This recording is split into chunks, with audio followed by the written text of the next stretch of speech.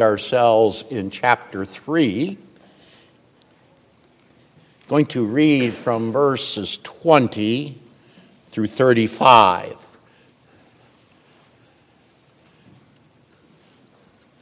Chapter 3 of Mark, verses 20 through 35. Listen carefully to the holy word of God. Then he went home, and the crowd gathered again so that they could not even eat. And when his family heard it, they went out to seize him, for they were saying, "He is out of his mind." And the scribes who came down from Jerusalem were saying, "He is possessed by Beelzebub, and by the prince of demons he casts out the demons." And he called them to him and said to them in parables, "How can Satan cast out Satan? If a kingdom is divided against itself, that kingdom cannot stand. And if a house is divided against itself, that house will not be able to stand. And if Satan has risen up against himself and is divided, he cannot stand, but is coming to an end. But no one can enter a strong man's house and plunder his goods unless he first binds the strong man. Then indeed he may plunder his house. Truly I say to you, all sins will be forgiven the children of man, and whatever blasphemies they utter. But whoever blasphemes against the Holy Spirit never has forgiveness, but is guilty of an eternal sin. For they were saying, "He has an unclean spirit." And his mother and his brothers came, and standing outside, they sent to him and called him. And a crowd was sitting around him, and they said to him, "Your mother and your brothers are outside seeking you." And he answered them, "Who are my mother and my brothers?" And looking about at those who sat around him, he said, "Here is my mother and my brothers. For whoever does the will of God, he is my brother and sister and mother." Let's pray.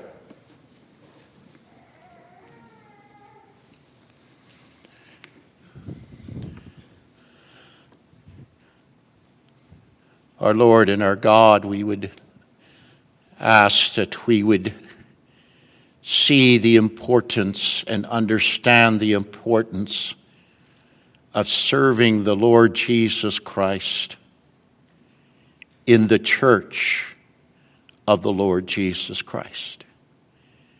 We ask that you would bless our hearts from this very text, and that we would be found faithful disciples in your kingdom.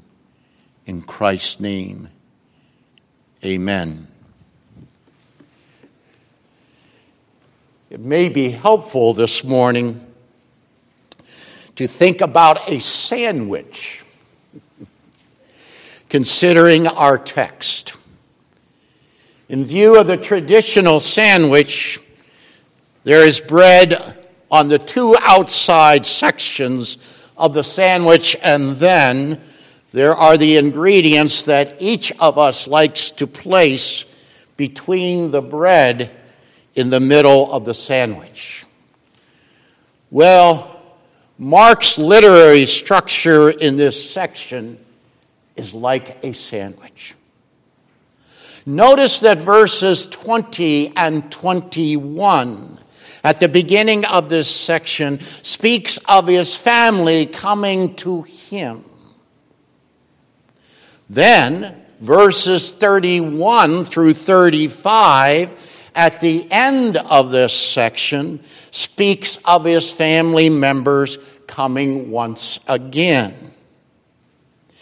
If you are thinking of a sandwich, then these two discourses at the beginning and end of the narrative are like the outer two slices of bread.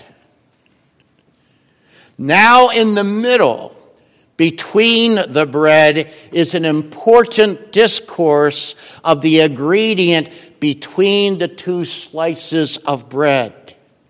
That is the confrontation between Jesus and the scribes concerning his authority to cast out demons, and he is going to address the issue of sin against the Holy Spirit.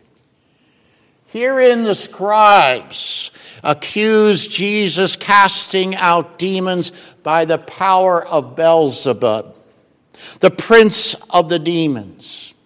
This middle section about Jesus casting out demons by the power of Beelzebub is very interesting with respect to how Mark arranges his unfolding story surrounding the ministry of our Savior. It's interesting in Matthew's Gospel, chapter 12, verses 22 through 32, there is no mention of Jesus' family prior to the confrontation between Jesus and the Pharisees about casting out demons by the power of Beelzebub and the sin against the Holy Spirit. In Matthew's Gospel, it's the Pharisees that are mentioned, not the scribes. Rather, in Matthew, the healing of a demon-possessed man who was blind and mute is prior to the Beelzebub story, Matthew 12, 22 and 23. Likewise, in Luke's Gospel, chapter 11, verses 14 through 23, there is no mention of Jesus' family prior to the confrontation between Jesus and some of the people, quote unquote, discussing whether Jesus casts out demons by the power of Beelzebub. In Luke, neither the scribes nor the Pharisees are specifically mentioned. What is mentioned is some of the people. Luke introduces his narrative by incorporating some sections from the Sermon on the Mount, including the Lord's Prayer and Jesus casting out a demon of a man who is mute. Chapter 11 of Luke's Gospel, 1 through 14. Congregation, if you are carefully listening to the differences between Matthew, Luke, and Mark, and how they arrange their Gospels, it becomes obvious that they are each telling their own story about Jesus from their own unique writing skill, as well as style, as well as their own personality, under the direction of the Holy Spirit. For this reason, we have been so careful to understand how Mark is telling his story about our Jesus. We want to be participants in the story and follow the flow of how the Holy Spirit is using Mark's unique insights to present a gospel of evangelism from the supreme evangelist, Jesus Christ, the Son of God, who will live and provide the pattern of living and presenting the good news of the kingdom of God for his church. So as we return to the flow of our text this morning, there are many interesting issues that Mark places before his reader. Keep fresh in your mind our previous message of Jesus taking the disciples up on the mountain to ordain them as apostles, the previous text from last week. To ordain them as apostles for their evangelistic ministry of preaching Jesus and casting out demons in his church and in the world. We saw that last week in chapter 3, verses 13 through 15. We noted that the mountain scene presupposes Jesus' ascension, sending his apostles to carry out the Great Commission to the nations. As the names of the apostles are presented to us by Mark, Peter's name appears first. And his name embodies the confessional rock that Jesus is the Christ, on which the church will surely be preserved against the gates of hell from Christ's ascension until Christ's second coming. And how is that message of good news to go forth by the church in that whole era? Remember how we saw this? Well, the last apostle named prior to the betrayer is Simon the Zealot, which points to the directive for the church. It is to be a zealous message. The church goes forth with a zealous message, jealous for the sanctity of Jesus' supernatural redemption for his bride. Now that is done, now the training begins about the cost of discipleship, about what following Jesus really means to be an ordained disciple and apostle. Will they, these apostles chosen, will they live the pattern of suffering to exaltation? Are you ready? Are you ready yourself? And where does Mark begin?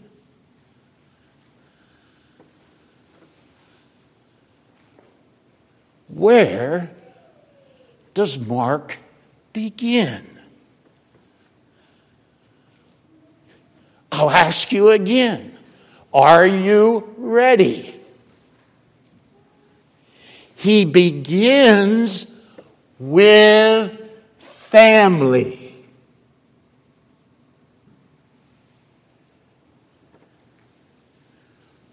No other gospel in the New Testament has the verses 20 and 21. You talk about the rubber hitting the road. Mark's gospel alone has verses 20 through 21. And there has been a lot of ink spilled about these two verses. Remember, we have been noticing that Mark's narrative becomes more intense the further we go into the dramatic story about Jesus. Where are we? The intensity is building once again. We are back at his home here in the text. back in his home in Capernaum. This is the third time we are in this home, and this time it is more intense than the previous 2 times which he was there. The first time in that home, remember it's the home of Simon and Andrew, he heals Simon's mother-in-law in chapter 1, 29 and through 31. The second time he comes back to that home is this. He returned to that home where the crowd gathered, leaving no room in the house, and thus 5 men of faith bring a paralytic and lower him down from the roof. Jesus, seeing such faith, forgives the paralytic's sin and then heals him. Chapter 2, verses 1 through 12. Certain scribes who were present witnessed Jesus' pronouncement of forgiveness of sin and accused Jesus of blasphemy, since only God can forgive sin. Now, you remember the intensity of that event. Now, we are back in the home a third time, here in our text. Like the second visit to the house, you see in the text, the house is overcrowded. This time the crowd is so vast that Mark mentions that no one could eat. No one's going to be able to eat, it's so crowded. This would include Jesus and his disciples. Now comes the perplexing verse. Notice verse 21. Jesus' family hears about this. Hears about what? Stay with the text. Stay with the text. That the crowds have gathered around Jesus once again, and his family has heard that Jesus is not eating. Jesus is not eating. Now, who are his family members mentioned here? Look down at verse 31. Mark tells us that it is his mother and his brothers. Remember, this is the second reference to the family in verse 31. The first one is the one we're focusing on, verse 21. Later in Mark's gospel, in chapter 6, verse 3, we are given the identity by Mark of his mother. His mother's name is Mary. And his brothers, James, Joseph, Judas, and Simon. And in chapter 6, verse 3, it states he has sisters as well, although they are not named in that chapter. There is no mention in our text this morning that the sisters accompanied Mary and the brothers. Well, as the crowd squeezes into the house and Jesus and the people cannot eat, Mary and his brothers want to seize him and get him away from the crowd. Now, the next phrase has been the issue that baffles interpreters. Look closely at verse 21. For they were saying, he is out of his mind. Now remember, this is the only gospel that has this verse. And as I have tried to tell you before, anytime a text appears in a gospel by itself, it is a huge clue concerning what that author is trying to tell us about his message. So don't forget that. So after investigating the discussion, I am remaining with the traditional interpretation of this phrase. It even makes more sense to me in the manner that we have understood the flow of Mark's presentation of Jesus and the good news in his gospel. With all this commotion that is going on around the activity of Jesus, his own family members have concluded at this point that he is out of his mind. The Greek here carries the meaning of gone mad, insane. One scholar says that it is the equivalent of the modern idiom that he has flipped. This is coming from his own family. Let me underline once again, just in case you didn't hear it. Only Mark's gospel has verses 20 and 21 about Jesus' family. Watch. Mark begins the narrative after ordaining his apostles with the picture of hostility. Hostility from within Jesus' own family. As Jesus lives the life of the church, one of the first areas of conflict that a believer will face is from within their own family. Deep down in the hearts of unbelief within the family, they may actually think, you are out of your mind. You have gone mad.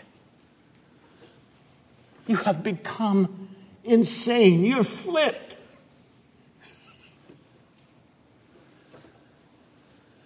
Following this Jesus. Like Jesus and his disciples and apostles, you could be viewed as a religious fanatic. Wow. You might be viewed as being part of a religious cult by your own family members, as well as the world out there. By the end of this particular dialogue, there is no doubt where Jesus is pressing his audience. He is pressing his family and the crowd to understand that his true brother, sister, and mother are those who sat around him. Those who are communing and loving the good news of the gospel of God that is found in himself, the Son of God, who has brought the kingdom of God. So who is in this section? Who is Jesus' brother, sister, and mother? Look at verse 35. He tells you it's his bride. It's his church. It is those who do the will of God.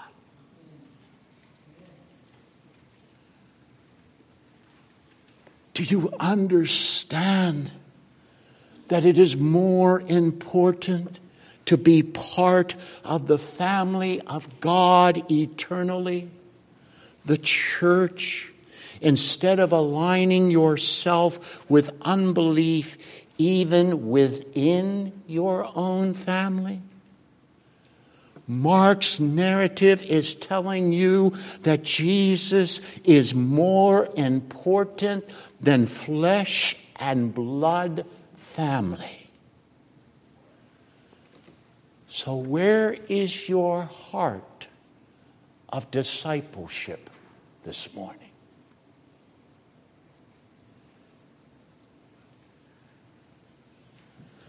This does not mean that you divorce yourself from your family completely.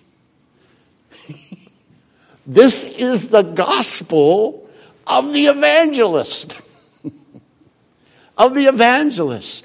The gospel must continue to be placed before families as well as other, with your own family. We have a long list of that on our prayer list in which you have requested yourselves prayers for your families who are still or have become unbelievers. Don't quit praying for them. Don't quit witnessing to them. You want to do that. This is the gospel of the evangelist. The gospel must continue to be placed before your families as well as others. After all, it is the good news that alone can change sinful hearts to repent of their sins and believe in Jesus, the Savior of his people. In contrast to the previous aspect of an unclean spirit, back there in chapter 3, verse 11, you will not be silent before family, friends, and others that Jesus is the Son of God. That's what you will proclaim before all of them. By Mark placing verses 20 and 21 in his gospel, especially that last phrase coming from his family about Jesus being out of his mind, it is a perfect lead into the discussion with these elite scribes who are experts in Jewish law. Family members say that he is out of his mind. And now to prove that, the scribes are essentially saying that he is so much out of his mind that he is demon-possessed, casting out demons. As far as the scribes are concerned, this guy is very, very odd. Yep. Jesus is so out of whack that he is casting out demons by the chief demon, Beelzebub. How insane is that? I ask you this morning, do you really want to be a follower of Jesus? Are you ready to follow someone who is actually accused of being demon-possessed?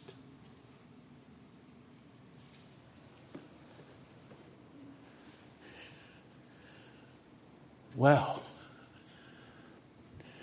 we will return to the ingredient in the middle of our sandwich literary structure next week, verses 22 through 30. We don't have time to go into that whole part this morning. Meanwhile, if you are seeing that there is a continuity in the narrative between the statement from Jesus' family and the accusation from these Jerusalem scribes, then let me make one other connection in the flow of the narrative this morning. The narrative begins with Jesus' home in Capernaum. He is in a house. As the scribes invade Jesus' home and house, Jesus will use an interesting metaphor with respect to the kingdom of Satan. A kingdom, a house, divided against itself cannot stand. Verses 24 and 25 of our text. Although Jesus is directly addressing the scribes with this metaphor, a careful reader cannot help but to think that the same principle, the same analogy can be applied to the kingdom of God. In fact, it must be applied to the kingdom of God and the church. If his family thinks he is out of his mind, then they are not at this point in Mark's gospel.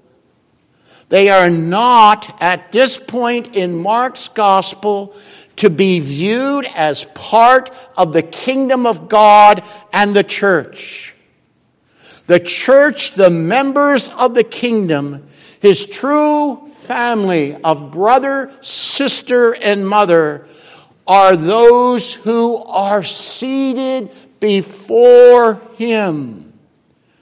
That posture in the text, grab it, hold on to it. It is a glorious picture in this house of believers being seated before the Lamb of the throne of the Lamb of God, listening to every word he speaks as the nourishing food for their soul.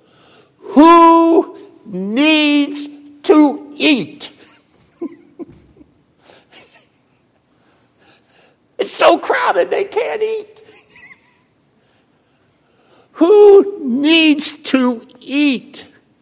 When you are listening to, remember, the flow of Mark's gospel. Remember chapter 2, verse 26. Who needs to eat when you are listening to the bread of the presence of God?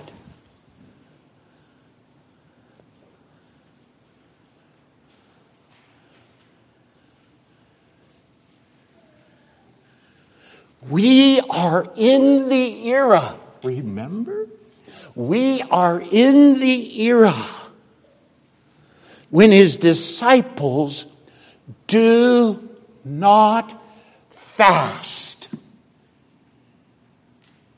because they are listening to the bread of the presence of God.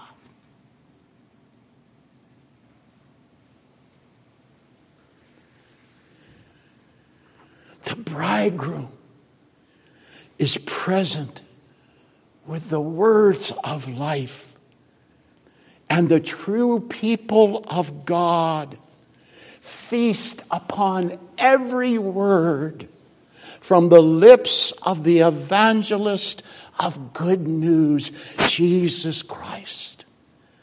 The house of the family of God cannot stand if it is divided against itself. Will not Paul underline Jesus' metaphor adjusted to Christ's church? Does not Paul ask the Corinthian church, is Christ divided?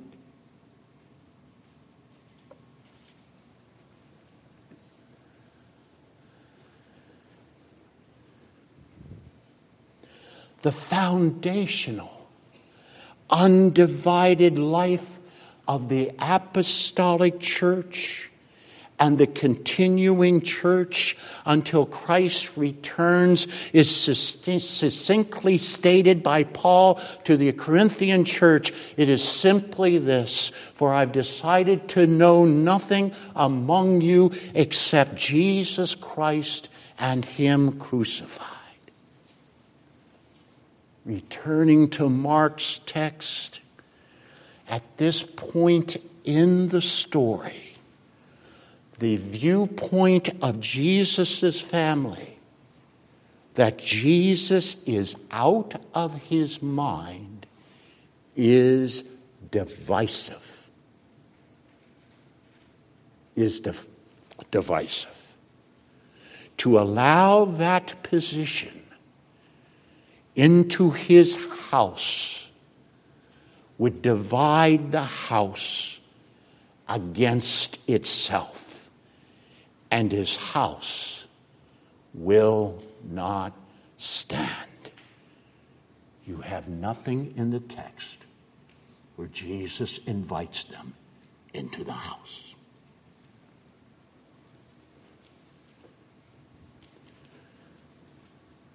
At this moment, in Mark's narrative, the undivided church is his brothers, sisters, and mother that are before him and listening to him.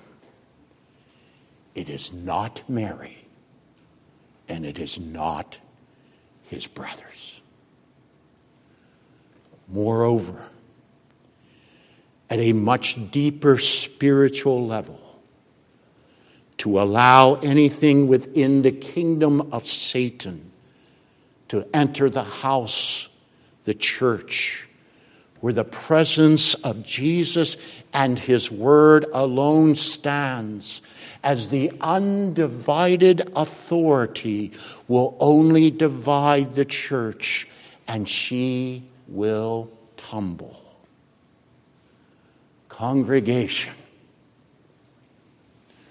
the purity and sanctity of Christ's church is what a true follower and disciple of Jesus desires to hold sacred. Let's pray.